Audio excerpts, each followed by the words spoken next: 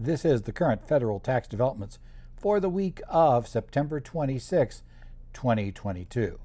Current federal tax developments are brought to you by Kaplan Financial Education and by your state Society of CPAs. Med Zollers coming to you this week again from Phoenix, Arizona. We're going to be talking about some things that happened in the current week related to federal taxes. Primarily, we're going to discuss this week 2 IRS news releases.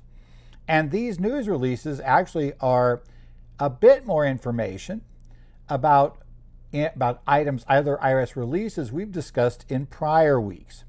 So first, we're going to look at the IRS issued a reminder on the deadline rapidly approaching for taxpayers to obtain penalty relief, but they also made some modifications, or at least disclosed some items that weren't exactly clear in the original notice. As well, the IRS published another news release, this time emphasizing the Chief Counsel advice we talked about last week regarding the treatment of taxpayers who applied for PPP loan forgiveness, but whom the IRS has determined didn't qualify for that forgiveness. And as we discussed last week, the IRS took the position that this was taxable income. What's interesting this week is they decided that it was appropriate to not just issue that Chief Counsel advice, but to go ahead and issue a news release that is likely to get broader coverage. So that was kind of an interesting step, and we'll talk a little bit about why the IRS may have done that. Well, let's go ahead and start with the first IRS news release. This is News Release IR 2022-163. It was issued on September the 22nd, entitled Reminder, File 2019 and 2020 Returns by September 30 to get COVID penalty relief. And this is the IRS issuing what presumably will be the final reminder notice regarding Notice 2022-36 relief. And this relief is kind of interesting as to what exactly is involved in it. One thing that is interesting, we'll take a look at this, is part of what happens in this notice, you'll see, is that the commissioner actually defends the September 30 deadline. He mentions the fact that he recognizes why members of the tax community are concerned about that deadline, but then he also mentions that regardless of that, we're going to go ahead and still deal with this little issue that we have here for our penalty relief. So if we take a look at what's on the IRS's website, you'll notice if we go to this news release that the IRS briefly reminds us of what we know. The deadline is rapidly approaching to get the wipeout of the failure to file penalties, basically for 2019 and 2020 returns. For returns to get full wipeout of those penalties, they must be filed no later than this coming Friday, September 30th, 2022. It also had a few other types of penalty relief in there, many of which are tied to the September date, some of which required items to already have been filed. So that obviously, the things in that regard are a little different, but we'll talk about what's there. Now, we get a hint about part of the reason why this came out, though, in the second paragraph of this news release. And you'll notice that it states there, besides providing relief to both individuals and businesses impacted by the pandemic, this step is designed to allow the IRS to focus its resources on processing backlogged returns and taxpayer correspondence to help to return to normal operations for the 2023 filing season. I suspect the reason why the IRS is emphasizing this, and we'll find out for sure when we look at the commissioner's quote, is they aren't planning to give the relief requested by the AICPA or the National Association of Enrolled Agents regarding additional time to file these late filed returns, as well as the relief that may have been asked to open it up for 21 returns. I'd already told you I doubted the 21 return relief would be opened up, or if it ever would be, it would be after October 17th, for the obvious reason they don't want people to just hold off. And one of the reasons they don't is what's mentioned here. The IRS is looking at this as a step to clear their backlog. And because of that, they don't want to encourage people to delay filing more. They put a 1-month time period to get these returns filed, mainly to encourage people to get these returns in now rather than later, meaning the IRS would then be able to handle these processes and clear this out and hopefully have all of this taken care of prior to the beginning of the next tax processing season. Now, the commissioner in the third paragraph goes about justifying this, what he did, and the fact that he's going to at least give lip service to the fact they're not totally ignoring the concerns of the tax community. He said, "We thought carefully about the type of penalties, the period covered, and the duration before granting this penalty relief. We understand the concerns being raised by the tax community and others about the September 30 penalty relief deadline." That's all well and good, but as we'll discover as we continue on with this quote, the IRS may understand the concerns, but they're not going to offer additional relief based on those concerns. And this is where the second part of the quote comes into play. Given the planning for the upcoming tax season and ongoing work on the inventory of tax returns filed earlier this year, this penalty relief deadline of September 30 strikes a balance. It is critical to us to not only provide important relief to those affected by the pandemic, but this deadline also allows adequate time to prepare our systems and our work streams to serve taxpayers and the tax community during the 2023 season. Implied by that is offering additional time to file these returns, either to November 30 as suggested by the National Association of Enrolled Agents or December 31st as suggested by the AICPA, would not serve that goal. It would have the IRS concentrate on processing these relief applications rather than being able to just start now working for getting ready for the 23 filing season. So we can take this as a strong hint that no, you're not likely this week to get a brand new set of relief items that says, oh yeah, we were just kidding about September 30. We'll go ahead and let you go to November 30th or December 31st. As such, I think you do have to realize if you have a taxpayer who is not filed for 19 or 20 and who you want to get the full relief, you want to make sure and get those returns taken care of. Now, it does note that the relief is for the failure to file penalty, and that penalty is typically assessed at 5% per month up to 25% of the paid tax when a federal income tax return is filed late. And notes it applies to both the Form 1040 and 1120 series, as well as the others that were listed in Notice 2022-36. Now, that particular notice, 2022-36, it had a nice long list of returns, and you'll find it on the linked page, but included the 1040s, the 1041 series, 1120 series, 1066, 990 PF, and 990 Ts. Also some international forms, failure to timely file a partnership or S corporation return in those issues, plus a few periods of relief allowed for failing to file information returns, right? So those were all part of that IRS notice, which you find linked in the guide or linked in this item to Notice 2022-36, available on the webpage. Okay. Now, again, it tells us for anybody that's gotten behind on their taxes during the pandemic, this is a great chance to catch up. It does remind you about September 30, 2022. But there is one significant additional item here you should be aware of. And that item that we'll talk about here is we're going to discover that this does tell us something we didn't know initially. The announcement tells us that, in fact, the failure to file penalties are going to be zeroed out on 2019 and 2020 returns, essentially as of now. And on October 1st, we'll begin to start running the penalties again at 5% during that time frame.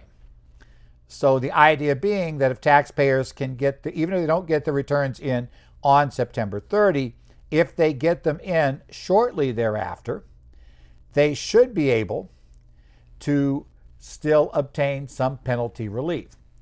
And it says those who filed during the first few months after September 30 cutoff date will still qualify for partial relief. That's because for eligible returns filed after that date, the penalty starts accruing on October 1st, 2022, rather than the return's original due date. Because the penalty accrues based on each month or part of a month the return is late, filing sooner will limit any charges that apply. Now, the interesting part about this is it implies but never states that the date the next 5% would kick in would be on November 1st.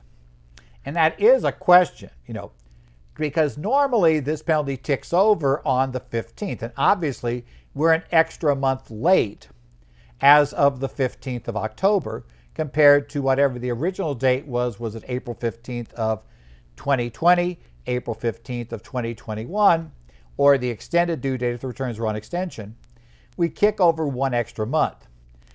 I think, but cannot say for sure based on this part of the notice, that we should get all the way to the end of October to be able to file the late returns and only have the 5% rather than a 10% penalty apply. That said, obviously it would be nice if the last half of October works, because that would allow us to get these late returns filed after we've finished up with all the extension 1040s.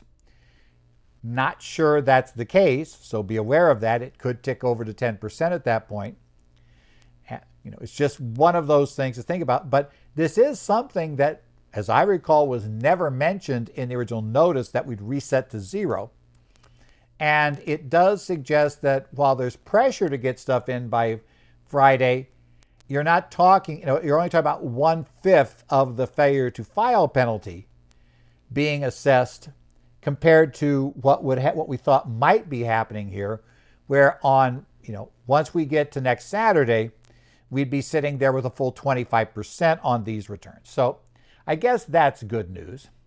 It also reiterates that the failure to pay penalty does not count in this case, nor does it waive the interest rates. Failure to pay is just reemphasizing something a lot of professionals that asked for the IRS to please waive the failure to pay penalty. They don't plan to do that. They're going to do that still at 0.5% per month. As well, they're reminding you that the interest rates at 5% per year compounded daily will rise to 6% per year compounded daily on October 1st of 2022. Now, that becomes more significant, especially with the daily compounding. 19 returns have been late for a while, any payments due on them, and that could get very expensive. Let's say the longer that goes. So that one definitely would be something to get taken care of soon. It also discusses relief for filers of international returns, and also says, but it will not apply if that is raised as part of an examination. So the issue being there, if the IRS caught it on exam, let's say prior to September 30, they have caught it on exam, they're not going to waive that penalty at this point. That penalty, because exam raised it and you never voluntarily filed it, apparently doesn't matter that had the IRS just not caught you by September 30, you would have qualified for automatic penalty relief. Rather, you're going to have to go, as for the failure to pay penalty, attempting to come up with some reasonable cause discussion to attempt to get that out of there. The IRS in the news relief reminds us that penalty relief is automatic. You don't need to apply for it. You don't need to attach a statement or other documents to the return. If you already paid the penalty, they claim that refunds have gone out, most of which will be out by the end of this week. So, just keep your eye on that if there's some out there. It also talks about the limited cases where it won't be available, and also the fact it only covers penalties that are specifically covered. It also says flat out it does not apply to 2021 returns. As I say, that's not at all surprising. I was kind of suspecting that, in fact, we weren't going to be seeing 21 returns get that level of relief. That's just not going to be part of it. So as I said, the practical matter is that we're not going to be seeing International penalty relief, if it's raised on exam as well. For in that case, you also apparently need to get that return in by this Friday, because nothing in here says that we're simply going to grant any sort of partial relief if you're a day or two late on that, because that doesn't run on a per month basis.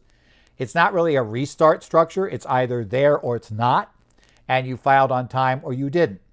So that creates a whole nother situation there. So takeaway from this, pretty sure the IRS is not going to be granting that additional relief that the AICPA and NAEA asked for.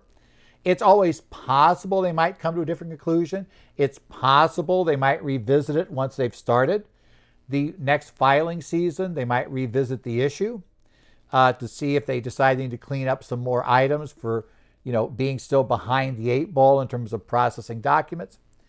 But I wouldn't hold my breath expecting to see that sort of relief. Certainly, I doubt the IRS is going to want to reward people who missed this September 30 date. If they offered any sort of relief after September 30, my guess is it will be partial. The IRS does not like, when they open up programs like this, to say, oh yeah, we said you get out of penalties, everything, if you do it by September 30, and that you're going to owe them afterwards, so please get them filed. But okay, now we decided to do it by March 31st. IRS believes, probably correctly, that if you do that too many times, people decide you don't really mean any of your drop dead dates for penalty relief. So even if they were to go back and offer some additional relief, don't be surprised if it's only a partial waiver going forward rather than a full waiver. Now, the other interesting one was the IRS decided to advise that improperly forgiven Paycheck Protection Program loans are taxable. They did a news release on this on the 21st of September. This is IRS News Release 2022-162. And it specifically references Chief Counsel Advice 2022-37010. Now, that Chief Counsel Advice, if you remember it, we discussed that one last week. And what that Chief Counsel Advice does, as we get back to there, that was the one discussing improperly forgiven PPP loans. And as you remember, the IRS determined if a taxpayer does not factually satisfy the conditions for qualifying forgiveness, causes its lender to forgive the loan by inaccurately representing the taxpayer satisfies them, the taxpayer may not exclude the amount of the forgiven loan from gross income. Now, this original memo, as we said, because it was a Chief Counsel Advice, it was internal. It is interesting that it's addressed primarily to National Fraud Chief Counsel Carolyn Schenk. Hopefully I pronounced Carolyn's name. I apologize if I didn't. And also Senior Counsel for the Small Business Self-Employed of Area 7. Now, this gets more interesting because I think this is the IRS being used, as I mentioned last week, as a way to attempt to help the SBA police this particular item. It's also interesting that this memo was issued internally on August 19th, and it made it out within less than a month, cleared out whatever they needed to do. I don't believe there's actually any part of this redacted. So the IRS appears to be wanting to push this to the front. In essence, it was not accidental that this came out last week. And if you thought it was, well, the IRS now has issued their particular news relief on this. As I said, this came out the 21st. It tells us that the guidance, as we mentioned, confirms when a taxpayer's loan is forgiven based on misrepresentations or omissions, the taxpayer is not eligible to exclude the forgiveness from income and must include in income the portion of the loan proceeds that were forgiven based on misrepresentations or omissions. Taxpayers who appropriately receive forgiveness PPP loans are encouraged to take steps to come into compliance by, for example, filing amended return that include the forgiven loan proceed amounts in income. Okay. I don't know how many of those voluntary payoffs we're going to have. Oh yeah, I committed bank fraud, but here I'm going to go ahead and make sure my taxes are fine. Because that's kind of what you're saying in that case, but okay. Now the commissioner, as always, the third paragraph of these news releases tend to be a statement from the commissioner. That's usually what they like to do. And this one is interesting because of the implications of the statement. It tells us this action underscores that the Internal Revenue Service's commitments to ensuring all taxpayers are paying their fair share of taxes. Okay, that's fairly generic IRS concern. We want to make sure those who are abusing such programs are held accountable, and we will be considering all available treatment and penalty streams to address the abuses. Now, those two sentences are interesting, right? Okay, they're going to assess taxes, but now they talk about those abusing programs are held accountable and be considering all available treatment and penalty streams. Now, that may imply that that is going to be a potential referral to the Department of Justice or the SBA, right, at this point. Now, as I said, the emphasis of this is pretty clearly on dealing with, right, the abuses in the program. So they're telling you, we realize people are abusing these programs. We're not going to let you get the tax benefits that are promised in the program if you do that. So presumably you will get to deduct any expenses you supposedly paid with the loan, though in many of these cases there were no deductible expenses paid with the loan, so there's no deduction side. There's just going to be a pickup of income side. So that will be part of what we're looking at in this structure. Now, they do recognize that many of those who received these payments were eligible. They used them properly. However, the IRS has discovered that some recipients who received loan forgiveness did not meet one or more eligibility conditions. These recipients received forgiveness of their PPP loans through misrepresentation or omission and either did not qualify to receive a PPP loan or misused the loan proceeds. So what the IRS is saying is they have become aware of the fact that in their exams they've run into taxpayers who are not qualified for the PPP loan program. Now, this may have something to do with what was reported to be a program the IRS was running, a test program on examining employee retention credit claims. My guess is if taxpayers were, let's say, cheating on being ineligible for the employee retention credit, they probably also cheated on being eligible for the PPP loan proceeds. And these may be, and I suspect in these cases it may be extreme, where they're discovering, because again, they're kind of focusing on taxpayers who appeared to not make sense. I'm going to assume for their test programs to see what's there. The news relief, then outlines the basic terms of the program as to what they're going to do, what it was meant to do, and that they were extended by the Economic Aid to Hard-Hit Small Businesses, Nonprofits, and Venues Act. That was all part of the Comprehensive Appropriations Act of 2020, you may remember, that gave us the second draw PPP loan program and those backgrounds. They remind us of what's necessary for full forgiveness under PPP loans. Right? First, the loan recipient is eligible to receive the loan. They're a small business concern, independent contractor, eligible self-employed individual, sole proprietor, business concern, or a certain type of tax-exempt entity. They were in business on or before February 15, 2020, and they had employees or independent contractors who were paid for their services, or was a self-employed individual, sole proprietor, independent contractor.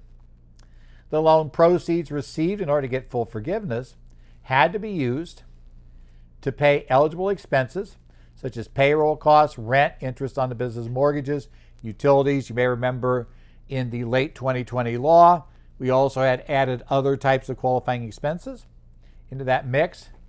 And then finally, they had to apply for loan forgiveness. Well, I suspect everybody the IRS is talking about here obviously did apply for it, but they note the loan forgiveness application required a loan recipient to attest to its eligibility, verify certain financial information, and meet other legal qualifications. So essentially, the IRS is going to go after that final document, saying because in order to get forgiveness, you had to misrepresent. If you weren't eligible, you're misrepresenting because you had to represent again you were eligible for the program. If you didn't actually, the financial information on there is wrong, right? Or you didn't use the loan proceeds to pay for qualifying expenses, or the expenses in question were not qualifying, then you are stuck with this for a while. So we have a little bit of an issue to deal with there. as we're stuck with that particular side of the equation as we do it. So we have a little bit of an issue to work with on that. And then finally, right, we're talking about the issue that we're doing it. If those three conditions are met, you are deemed to be eligible for your PPP loan forgiveness. Otherwise, tough luck, right? We're stuck in that realm. So that's interesting. It is interesting at the very end of the page, the IRS refers to, in this case, the IRS, I should say, I'll get this right. At the end of the web page, they refer to Form 3949A, Information Referral. Presumably, that's because what they're doing is they're going to be asking people to turn taxpayers in. They actually tell you how to turn somebody in for doing this, how it'll be taken care of, and what's going to happen. As I note, to me it seems very likely that presumably these issues could be referred, I should say, to Department of Justice and the Small Business Administration for other actions to be taken place. So this is something that we'll want to keep our eyes on. Does this result in referrals? The other part of this is, does it also mean that we're going to be seeing taxpayers, we're going to be seeing this as part of the ERC exam program. There has been a lot of discussion that the ERC, certainly we've seen a lot more noise recently raised about ERC fraud. I know there was an article in Tax Notes this week, I was quoted for part of it, relating to the things you may have heard on the radios even, where we see all these people telling us that, oh yes, your taxpayer should do this, you can qualify for $26,000 per employee, suggesting that every business meets the criteria. So might be part of that too. I wouldn't be surprised to see a follow-up on dealing with ERC issues where the IRS suggests people amend maybe their 941s to come in from the cold on that program. Well, this has been the Current Federal Tax Developments for the week of September the 26th, 2022. Current Federal Tax Developments are brought to you by Kaplan Financial Education. If you have any questions, you can email me, edzollers@currentfederaltaxdevelopments.com. I'll be available, I will try to answer questions there if you have a quick one. Also, I do follow the Connect sites for the Arizona Society of CPAs, the New Jersey Society of CPAs, Minnesota, Illinois, Washington, plus I watch on the discussion groups on the Idaho Society if you post there. So if you post questions there, I'll see about answering them.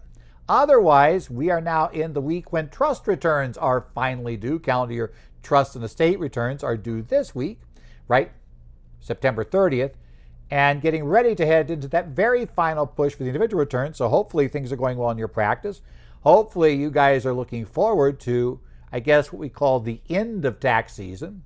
And by the way, it's kind of interesting, but you do realize that this is our first normal tax season with the original due date back in April, and we're finishing up right here in October that we've had for a while, although I think a lot of us has had due to state law changes, be it, many more states had passed rentee taxes this year, and for those of us here in Arizona, the small business income tax.